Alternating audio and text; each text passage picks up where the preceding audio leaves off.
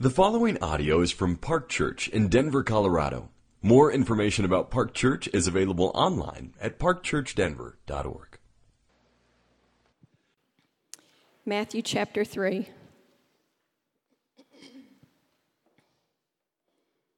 In those days, John the Baptist came preaching in the wilderness of Judea. Repent, for the kingdom of heaven is at hand. For this is he who was spoken of by the prophet Isaiah when he said, "The voice of one crying in the wilderness, prepare the way of the Lord, make his path straight." Now John wore a garment of camel's hair and a leather belt around his waist, and his food was locust and wild honey.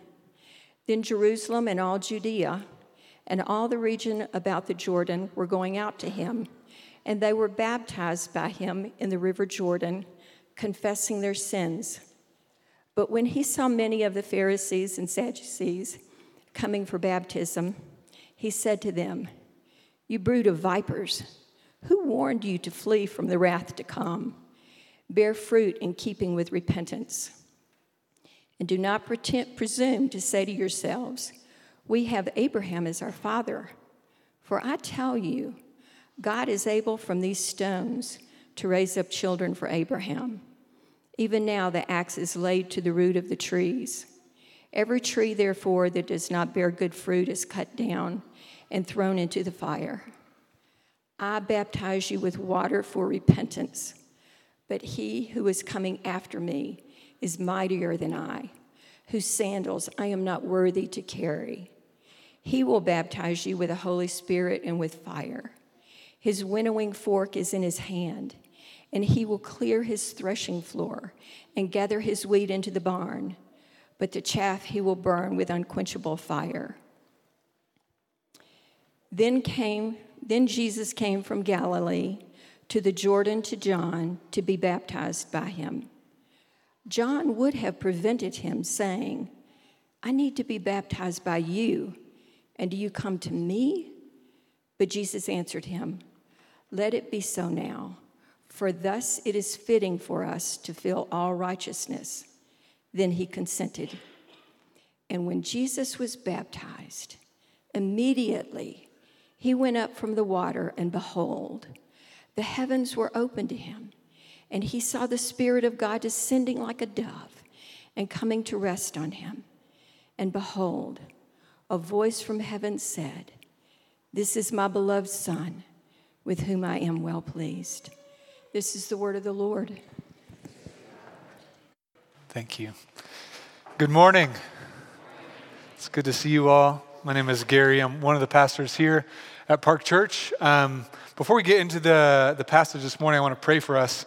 I had one of those mornings where just kind of like everything doesn't go according to plan, like everything goes not according to plan, and in the middle of it, just kind of was feeling overwhelmed and stressed out, and just like this sense that also there's like a warfare happening. And then we went into the time of boiler room prayer. We do a time of prayer. Anybody's invited at 8:15 on Sunday mornings, and we are praying, and just this sense among us as we gather there that God wants to do something in our midst this morning.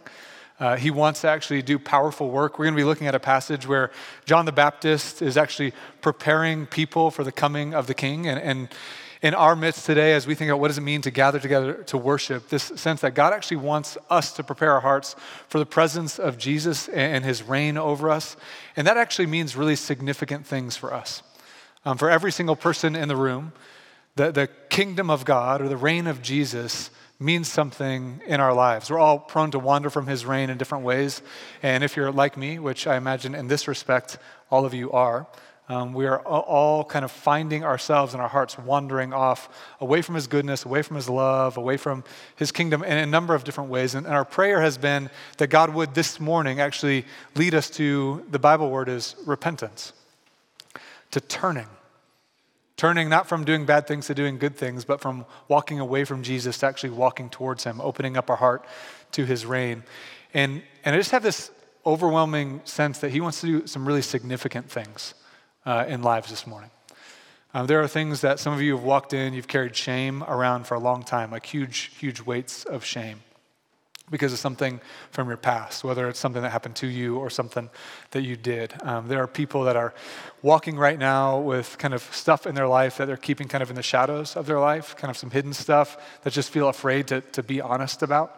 And that's real all over the room. There are desires in the room and kind of frustrations in the room at God and towards God or towards other people that lead to bitterness in our hearts towards God or towards one another, that all of these things kind of lead to a hardening of our hearts and actually a lack of receptivity to the love of God and the presence of Jesus. And all of those things are kind of some tender places. So I don't say any of this lightly. I actually think there's real warfare. Actually spiritual warfare. So if you're new to Christianity, we actually believe that God is not the only invisible being in the universe. He's the creator and he reigns over all things.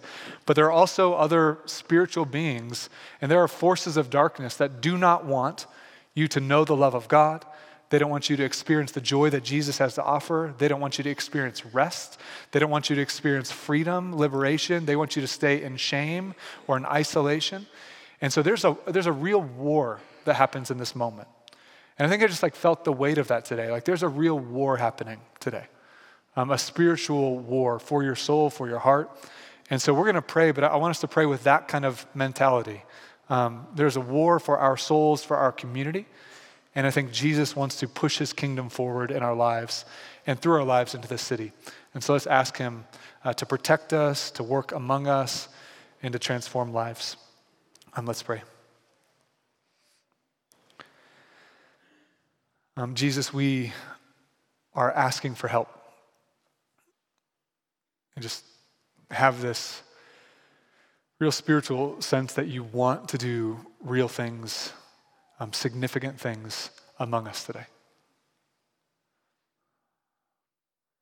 Just thinking around this room, stories I know and stories I don't know, but in all of us, different strongholds, different areas where there's something we're hanging on to or something that feels like it's hanging on to us. And you want to bring liberation and healing. There are people who are wandering from you, who feel that reality that you want to call back home. There are people who are wandering from you without paying much attention to where they're going. And even there, you want to call out to them and call them back to yourself. There are people that feel chained, like they're trying to run the race of life, and it's like there's chains around their legs. And they're stumbling over and over and over and tripping at every turn and starting to get really discouraged. And we're praying that you would do liberating work today. And there are people who feel like huge baggage that they're carrying from decisions in their past or hard experiences from their past, that you want to bring freedom and rest to them. And so, Holy Spirit, would you protect us from the evil one? Would you lead us not into temptation, but deliver us from the evil one? Display your power, display the goodness of your kingdom, display the depth of your love, display the riches of your grace, display the kindness of your character, your patience and your faithfulness and your mercy.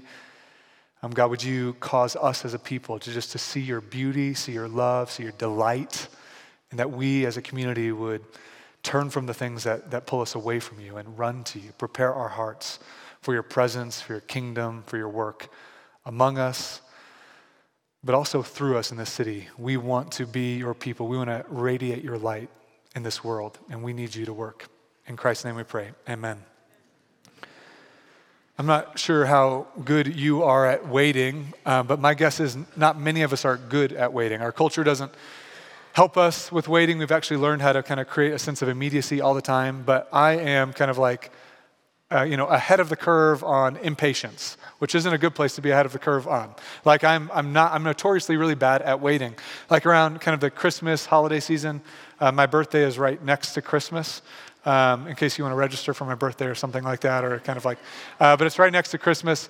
And so I always kind of see this moment coming up, and I'm like, man, with birthday and Christmas right next to each other, you can kind of pair those up and get something more significant. You're combining these things. And so I always throughout the year, there's something eventually that I'm like, man, that'd be really cool to have, or that'd be really helpful to have, or whatever it would be. And about November, I feel pretty good about going ahead and purchasing the item for the sake of my birthday and Christmas. This is for birthday and Christmas, right? And then I go ahead and once I have it, there's no real reason to not start using it when you have it. Like it doesn't make sense as an adult to keep it in your closet when you know it's there and wait to get it out on Christmas. So we go ahead and use it, but I'll keep the box. This really happens. It's kind of crazy. And I'll wrap the box so there's something to open so the kids can be like, look, Dad, we gave you a present. Wait, haven't you had that for like a month and a half? And I'm like, yeah, but, it feels special and surprise, neat. I'm bad at waiting, right? And so now we have like a whole society that's built around creating more and more immediacy. When there's 2-day Amazon Prime shipping, that was like 2-day shipping for free. Well, like $120, over the course of a year or something like that, right? But like, who wouldn't do that?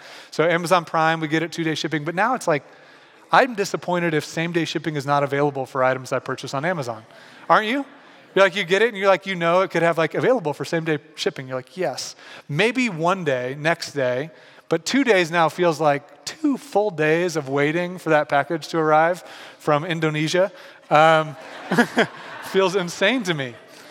Feels insane, right? Like we're not good at it, but we're always waiting. We're always waiting for something. It's a part of the human experience. You're waiting for something. Sometimes it's insignificant things, a package to arrive. Sometimes it's something more significant, the results of a test you took to get certified for something or to pass some exam or your boards or whatever it might be, and you're waiting to get the test results back. Or maybe things that have way more gravity. You're waiting for medical results to come back because a doctor was concerned about something and they did some tests and you're waiting to kind of find out what's going on. Or you got the results back and they're not clear. So you're waiting. Sometimes you're waiting for things like a spouse and you long for marriage and you long for that kind of a relationship and it feels like, there aren't things that are coming to the fruition the way you wish or in the timeline you would have wanted. There are really painful things about waiting through struggles with infertility where there's waiting, real painful, real hard waiting. There's waiting in this world for things like a new job. You just feel like your job feels like a really painful environment and you're looking for another opportunity, but you don't feel the ability to leave that environment until there's another opportunity before you. And so you're waiting and you're waiting. And in those situations, it's hard for us because we long for the world to be right. We long for our lives to have a sense of like togetherness. We long to have healthy relationships and we long to have like stable income. We long to be physically healthy and for the people around us to be physically healthy. We long for the world to kind of be as it seems like it ought to be. There are these echoes that kind of rumble around us of this sense that there's a way the world ought to be and we're waiting for it to be that way, at least for us. Or you look around in a society and you see injustices and you're waiting for those injustices to get better. You're seeing systemic problems and you're waiting for those. There are global crises and you're waiting for those in the sense of like longing and waiting and waiting and waiting. And that experience is a human experience that was especially true for the people of Israel. For the people of Israel, they had been given these very specific promises to them as a nation, as a people group, that the kingdom of God was coming through them.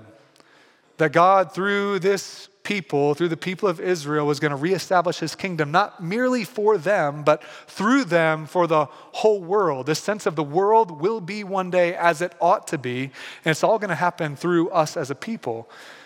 But the kind of last few centuries of the Old Testament, the people of God had experienced incredible pain and loss. They had gone through a real series of kind of unhealthy, corrupt kings and leaders who had led them to incredible places of pain where they had been then kind of exiled from their promised land and taken to a place called Babylon. And then there are these promises that God was going to bring restoration. He was going to restore the kingdom and it was going to be better than they ever would have imagined. Like all the human longings were going to come to fruition through this kingdom that God was going to build. And so they finally come back into the land of Israel. And this is kind of like, in the kind of like 5th century BC, and they're kind of waiting and they're longing and they're expecting and they're waiting and they're longing and they're expecting for 400 years. And there are these prophets that would speak of these promises and remind them of these promises, but some 400 years BC, those prophecies go silent. And now there are generations of Israelites that are born into this sense of God loves us and is for us and is going to do something among us. And they're waiting. When's he going to do it? And when's his kingdom going to be restored? And when's the Messiah, this anointed one, going to come? And they're waiting and then they get a little older. And now they've heard these stories as a kid, and now they're teenagers, and they're not experiencing anything different. So they're just kind of like figuring out how to make life work while they're waiting. And then they keep waiting, and now they're older, and now their parents are dying, and they're getting older, and their kids are growing up. And you start wondering, like, are these promises true? Or is it real? Is God really going to establish some kingdom where he's going to make everything right and he's going to bring flourishing to the whole world through us as a people? Is it real? And I wonder if you can relate to that kind of waiting. Is it true? Like the stories we hear about, at some point they kind of mold from like promises into mythology, like interesting tales of the past that may or may not be true, that we can learn maybe some helpful things from. But is he really going to come again? Is there really a king coming who's going to establish a kingdom? And generations of Israelites were born, lived, and died in this position of waiting and silence. No new prophets on the scene, no kind of like encouragement, no like kind of really miraculous work of God that reminds them, no, God really is there. They're kind of waiting and wondering and maybe doubting. And into that silence, a man comes onto the scene wearing just some weird clothes, like camel's hair around him. He's eating like locusts and wild honey, and he's out in the wilderness, and he starts speaking like one of the old prophets. And his message, and the message of God that pierces the silence, is repent, for the kingdom of heaven is at hand. That's the phrase that pierces the silence. Now, we're some 30 years now after Jesus has been born, but all of the events around Jesus' birth had been predominantly kind of like in the silence. Like it wasn't like this public experience. Mary had this experience, and Joseph had this experience, and a few people were aware, but Jesus had gone in kind of like relative obscurity for some 30 years, and the people of Israel are still waiting and waiting and waiting, and this man, John the Baptist, comes out into the scene wearing bizarre clothes, eating a bizarre diet, and just starts crying out to anybody who will listen, repent or turn back to God. And here's why: for the kingdom of heaven is at hand. The reign of God that you've been waiting for, the experience of God establishing a kingdom kind of over which and through which people experience flourishing and healing and redemption and grace and cleansing and hope and life as it ought to be, that kingdom is coming. And John's ministry was to prepare people for the coming of the kingdom. Because when the kingdom comes, the kingdom is going to be established through kind of like two different movements. And this is all throughout the Old Testament. It will come, the establishment of God's kingdom will come through salvation, liberating those who are trusting in his word and awaiting his coming, and judgment. Kind of pushing to the outside in this experience of judgment those who are rejecting his reign and persisting in their rebellion against his voice and his kingdom. And that's kind of the theme of the Old Testament. Those who are keeping people away from God will experience judgment, and those who are longing for the coming of the King will experience salvation. And so that's the setting into which John begins this ministry of proclaiming the good news about God's kingdom, and this call to people, calling people to turn. Now, we're praying, there's so much happening in this passage, so much. And this is my first, regret so far in our series through Matthew, that this isn't 3 sermons. Because it ought to be, because there's a lot. But through some of the time praying this morning, I really want to focus on this phrase of repent, for the kingdom of heaven is at hand, and look at how it works itself out into this passage. Because this is the heartbeat of the gospel. It's the heartbeat of the gospel. At the very kind of core of this passage, and at the core of really the whole gospel of Matthew, is this good news that the kingdom of God has come, and a call to every one of you and all of humanity to turn to the King. To turn to the King. And so at the kind of heart of this message is this kind of like truth, that we're called to return to the King who has returned for you. That we're actually called as people to return to the King, to turn our hearts toward the King who has actually returned for you, in his love for you, in his pursuit of you, and in his care for you. And so What I want to do this morning is actually just unpack a few things. And the first is a few comments about what is the kingdom of heaven? What is the kingdom of heaven? And then understand how the reality of this kingdom kind of situates for us this call to turn back to Jesus and to look at what he's been doing and is doing and has done for us. And so I want to say indulge me for a second as I kind of talk about the kingdom of heaven, but I feel like by saying indulge me, it feels like, hey, this is a Bible geeky thing, which I do sometimes, and a few of you care. The kingdom of heaven is a major theme, perhaps the central theme of the Gospel of Matthew. It's going to show up, this term is going to show up somewhere around 50 times throughout the Gospel of Matthew, which is 28 chapters long, 50 times in 28 chapters as a central theme. In fact, our image here is of an upside down cross or an upside down crown, which is signifying the upside down nature of the kingdom of God. That the Gospel of Matthew is telling the gospel of the kingdom. And Jesus is going to actually, in the kind of chapter 4, he's going to begin his public ministry, and his kind of the summary, Matthew's summary of Jesus' whole mission is this same phrase: repent, for the kingdom of heaven is at hand. And he's proclaiming the good news about the kingdom. So what is it? What's the kingdom of heaven? Because it's important for us to have our kind of minds and our hearts around this reality. This phrase, which is going to be really significant all the way through, kind of goes all the way back, traces all the way back to page 1 of your Bible. And I'm going to unpack a little bit of it in the creation moment and a little bit of it in the history of Israel.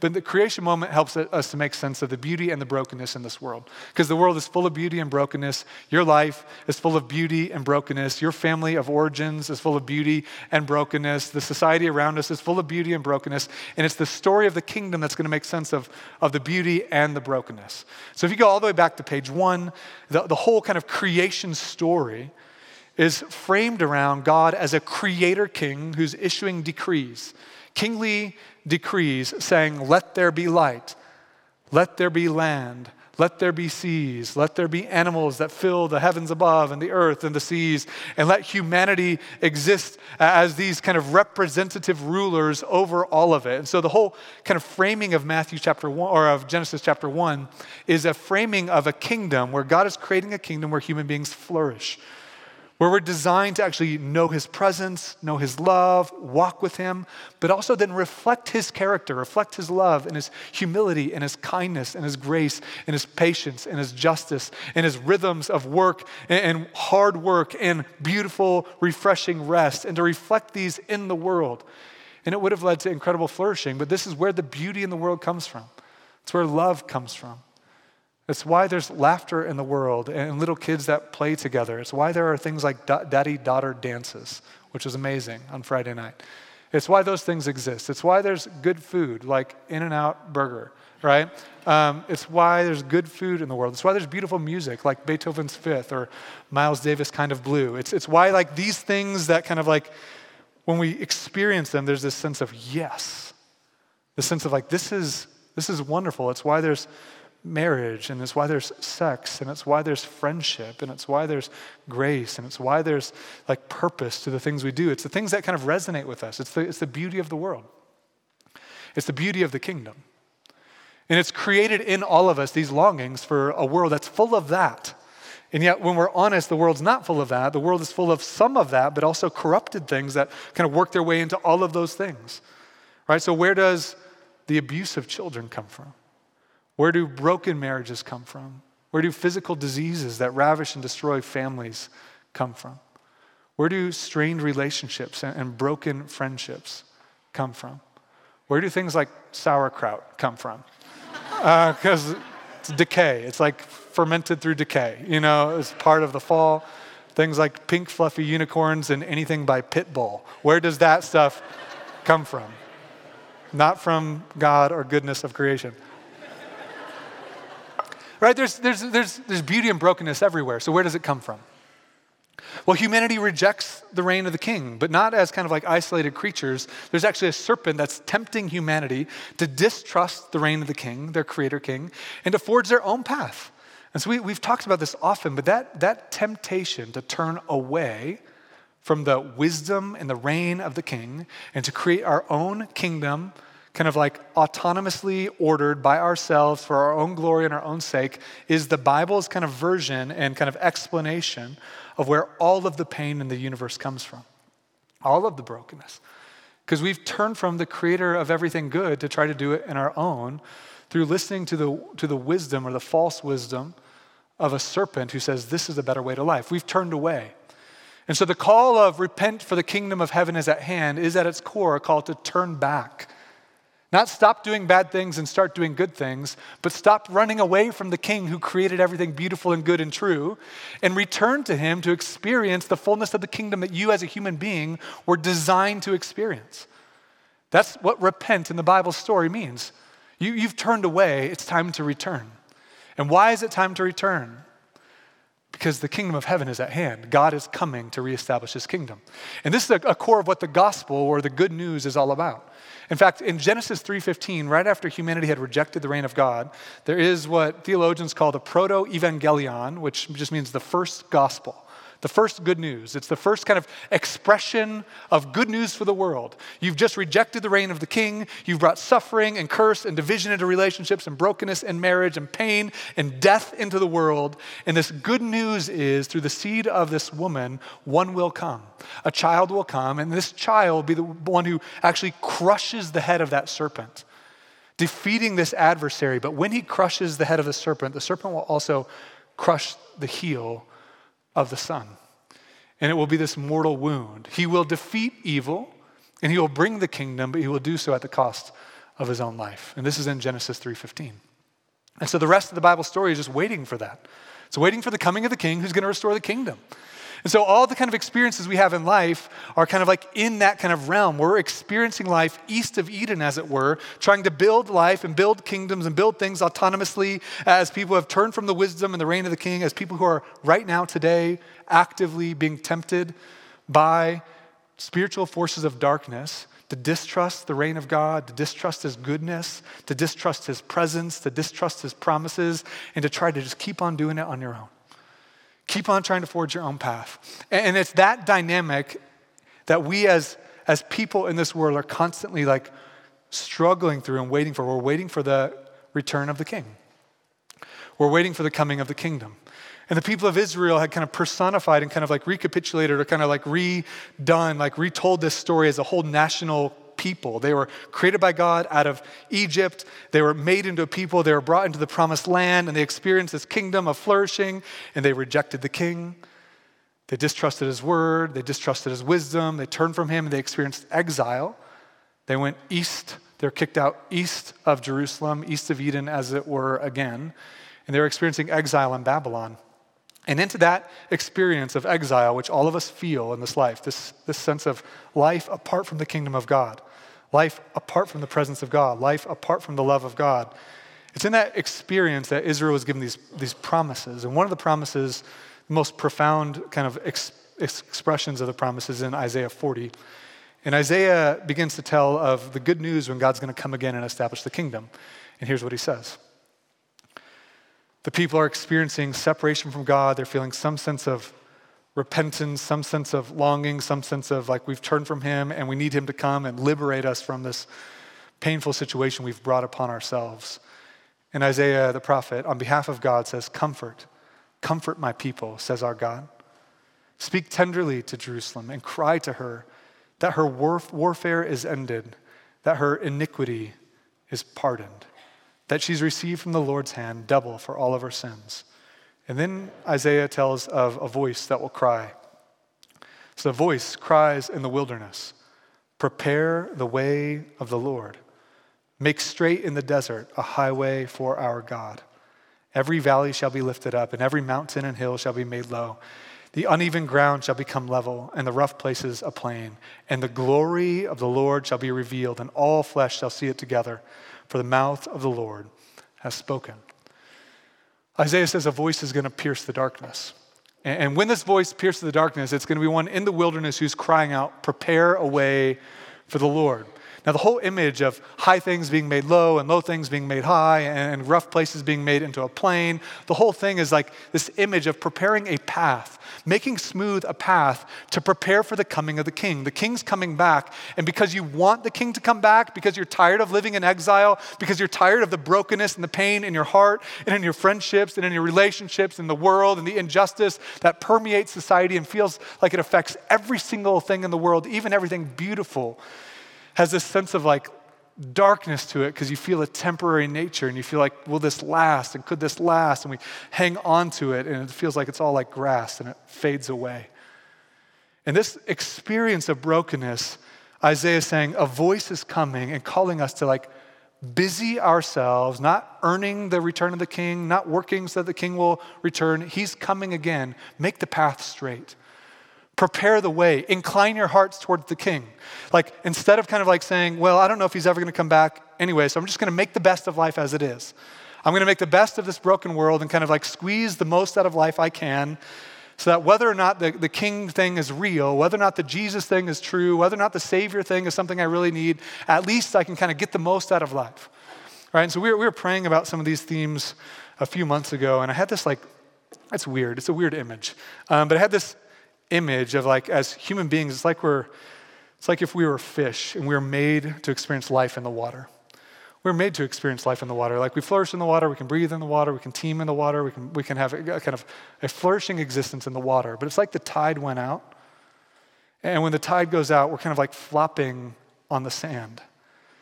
And we're suffocating and we're struggling. And when we know we're not made from the sand, but we're kind of like learning how to adapt. And there's this sense like, we're all like, like trying to breathe, but like while we're trying to breathe, we're like, let's make sandcastles, and I bet I can make my sandcastle better than your sandcastle. And let's, as a society, let's like have the, 3 million of us here in Denver like make a really cool sandcastle that's better than Kansas City's. And and let's just try to protect our sandcastle and do everything we can. And meanwhile, we're dying. We're dying. But it seems like everybody else is doing the same thing. So what else are we supposed to do? And John would say, prepare a way for the Lord. Like get on your knees and beg God and say, we're dying. We're dying. We can't build a kingdom in Denver. We can't establish flourishing life without the king. We can't create Eden without the God and the creator of Eden. And what would it mean to actually turn from that like kind of fruitless, futile effort that continues, like the water crashes and God's like judgment continues to like make it not work because we're trying to make it work without him, and instead just beg and wait, say, God, come again, bring the tide back, bring the tide back, bring the tide back. And to be a people that are so committed to the kingdom of God, so convinced that it is God himself that can bring flourishing and life and love and hope and rest, that instead of trying to create it and forge it in our own strength, which was the core problem, it was the original problem, instead of trying to do that and like frustrating ourselves generation after generation after generation, what if we were a generation that was like, come Lord Jesus, come Lord Jesus, Maranatha, come Lord Jesus, we need you. And we want to prepare our hearts for your presence now as your Spirit is here, and we want to orient our lives around your reign and trust your wisdom and stop listening to these voices that keep calling me to turn away from you and your goodness. And I want to be a person who repents, who turns to the King again and says, no, it's you. It's you. And so at the core of this message that John is preaching is a message of returning. Returning and inclining your heart to the King. And I think this has incredible ramifications for you and I today, because all of us are, in the words of Isaiah, prone to wander. All we like sheep, we've gone astray. We've turned everyone to his own way. We've turned. And John's ministry is to come and to begin to prepare the way, saying the King is returning. Prepare your hearts. Turn back to him.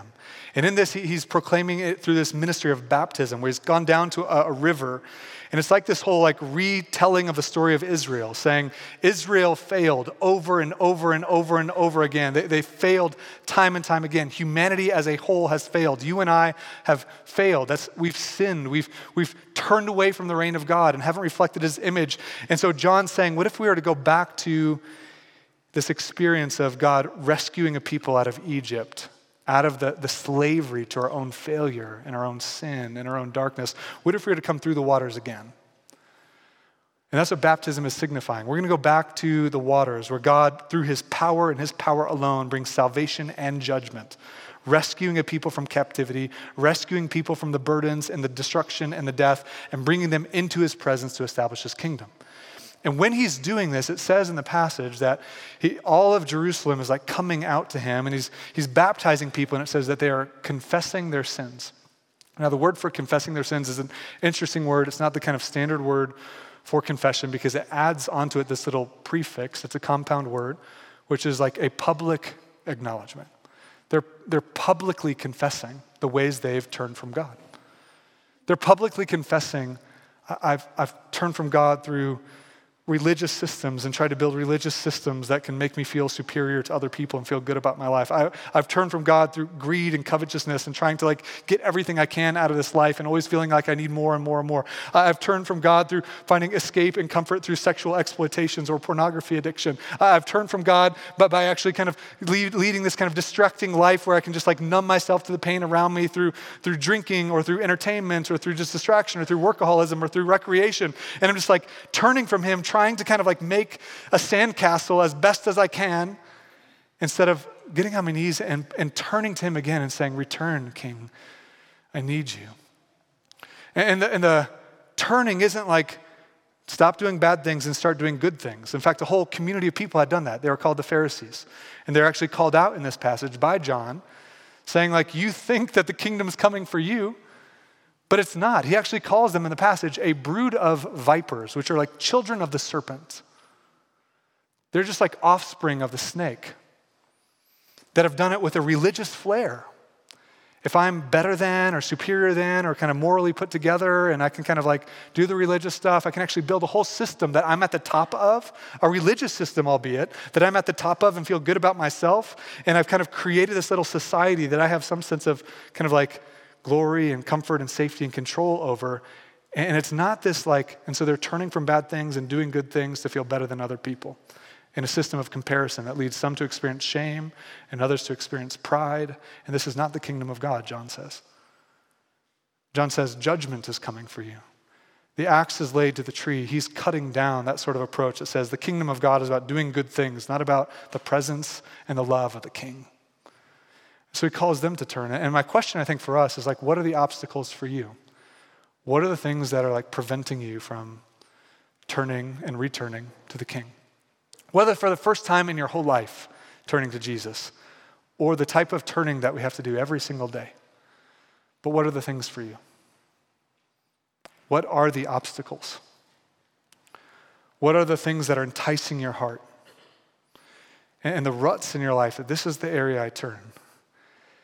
In this passage, it kind of brings us to a really important thing that the Bible alludes to often and speaks explicitly of in a few places, which is the idea of public confession. Now, it's like scary for us because we are in a very privatized, individualistic society. But what a lot of us do is we kind of think, and this is true, like I've turned from God in these ways, and places like Psalm 53, Psalm 51 say, against you and you only I've sinned, so I just need to confess my sin to God. But there are plenty of places, including this one and places like James 5, that call us to confess our sins one to another.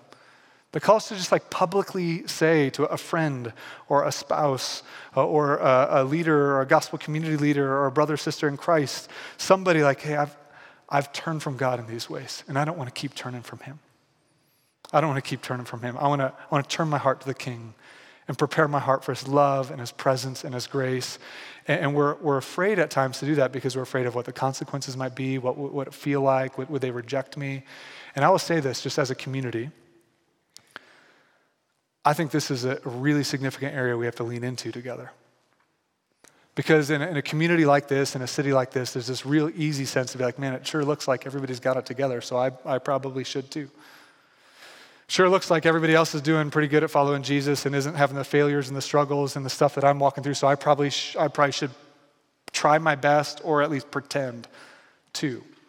And that kind of system just leads people to feel isolated, alone, in the dark, caught in shame, disintegrated lives where this is who they are publicly and in small group, and this is who they are privately, and this real sense of disconnection. And that is not the kingdom of God. The kingdom of God is a community of people saying, we are broken. We've all turned from the king. We've turned from the king with, again, distraction. We've turned from the king with covetousness. We've turned from the king with lust. We've turned to the king with substance abuse. We've turned from the king with religious kind of like superiority complexes. We've turned from the king with trying to create a really awesome sandcastle. We've turned from the king with numbing ourselves in different escape tactics. We have brokenness in our marriages, and we've got sin and regrets. And what would it be like to be able to be in a place where you can be like, surprise, surprise, I'm a sinner. And I need a Savior. And that you could actually say the way that your heart's inclined to turn or has turned, and to sit with somebody else and say, hey, let me walk with you, me too. Like that kind of, I think it was J.I. Packer that talked about one kind of beggar showing another beggar where to find bread. Like, let's go to the cross together. Let's experience grace together. Let's come to remind ourselves of the love of God and the forgiveness of God together. And this is what Christian community is supposed to be. Not a fake group of people that's like, we got it together, we're really great, but a broken group of people that need a physician. A group of sinful people that are honest about that and just treasure the Savior and treasure his love. And that's what's beautiful about where the whole passage goes, is it's into this environment of people turning their hearts towards God that Jesus comes on the scene, not just to kind of like check some box that he needed to get baptized to, but he's actually kind of like reliving the story of the Exodus, saying, I'm going to go through the water to pick up this story, and I'm going to be like a whole new Moses, and saying, if you want to experience salvation from judgment, follow me. In Jesus' baptism, he goes through the waters, and as soon as he comes out, this Spirit of God comes down over him like a dove resting on him, and this declaration from God the Father comes over him, this is my beloved Son, and I'm so pleased with him. I love him so much, and I'm delighted in him. Which isn't just like him bragging on the fact that Jesus is better than the rest of y'all. It's actually the invitation to participate in that declaration. By following Jesus, that declaration is yours. By trusting in the work of Jesus, his death for us, his resurrection, his life, his character, by clinging on to Jesus, not onto superiority, not onto moralism, not onto better ethics, but clinging on to Jesus as a broken person, that declaration, you are a beloved son, a beloved daughter of God, and he is so pleased with you. So pleased with you. Not frustrated, not disappointed, not running out of patience. He hasn't had enough with you. He's not teeth gritted. He's like, I love you, son. I love you, daughter. I'm so pleased with you. You're like, but what about what I've done? It's the owning of those realities and coming to Jesus as Savior, as Redeemer, as grace giver. It's coming to him as the one who gives grace that we experience forgiveness, and we receive not because we deserve it, but because of Jesus' love for us, this beautiful invitation to turn to a God who loves you already. Don't turn to him so that he'll love you. Turn to him because he loves you. Turn to him because he delights in you. Right now, delights in you. That thing that you struggle with that nobody else knows about, he loves you. Turn to him. Let him wash you and free you. That failure from your past that you can't seem to undo and you can't get over it because it wrecked what you thought your life ought to be. He loves you. He delights in you. The regrets you have with the ways you've raised your kids and some of the pain in your relationships, turn to him. He loves you. He delights in you. The struggle you have is you're like, I want to orient my life around him, but I'm just so stuck in these habits and these patterns that I have another week of like feeling like just like I failed again at doing what I wanted to do. Turn to him again. He loves you. He delights in you. And what would it be to be a community that's just doing that together? Just like, hey, let's keep turning to the King because he loves us. He delights in us. He gives grace to us. He gives hope to us. He gives fresh starts and new beginnings. He gives hope on the other side of failure, cleansing on the other side of shame, forgiveness on the other side of guilt. And this whole incredible experience of us learning to say, this isn't about us. This is about the glory and the love of our King. And if we had that kind of culture, if we were that kind of a people, not only do you experience like an incredible freedom, but we also then like show that light and that hope and that grace to the world around us. And that's how Jesus is right now, establishing his kingdom. And he's called us to be a part of it. Let's pray together.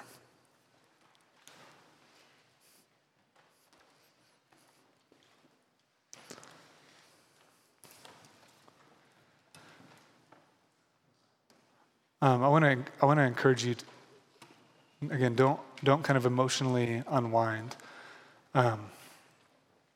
God is here. He's actually here. And so I want to encourage you to ask him a question like this, like, God, would you reveal to me, would you shine light on areas in my life where I've been turning from you? Or will you shine light on obstacles in my life of returning to you? Fears that you might have? What would people think? What would my spouse think? What would my friends think? Even just the reality of shame, like it's hard for you. There are things that you've swept under the rug and tried to move past, and you've felt the reality. It kind of pokes its head up periodically, reminding you of this weight that you've been carrying, but you've tried to distract yourself and move on.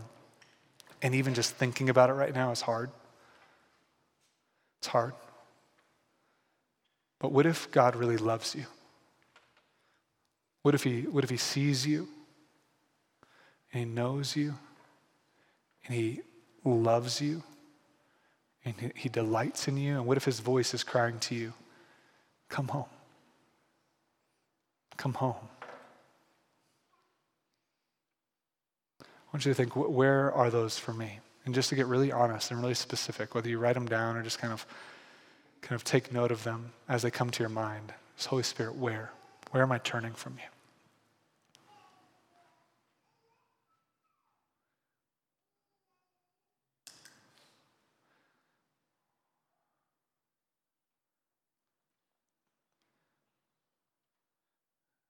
And then to maybe ask him if something comes to mind.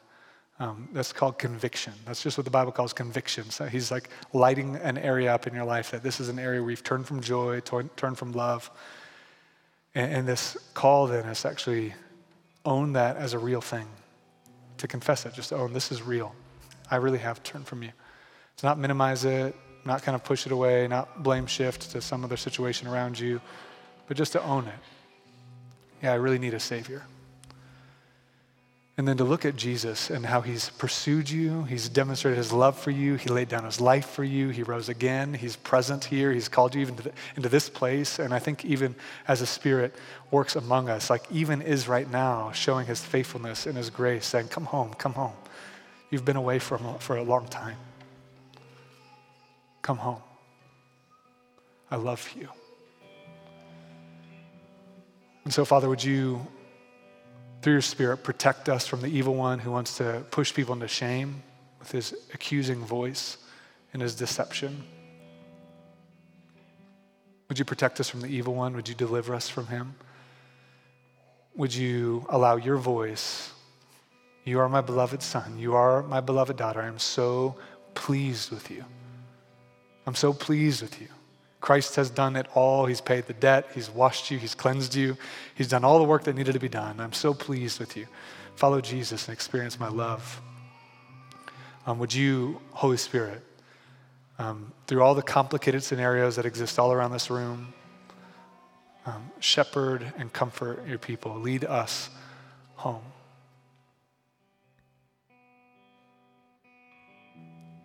In Christ's name we pray. Amen.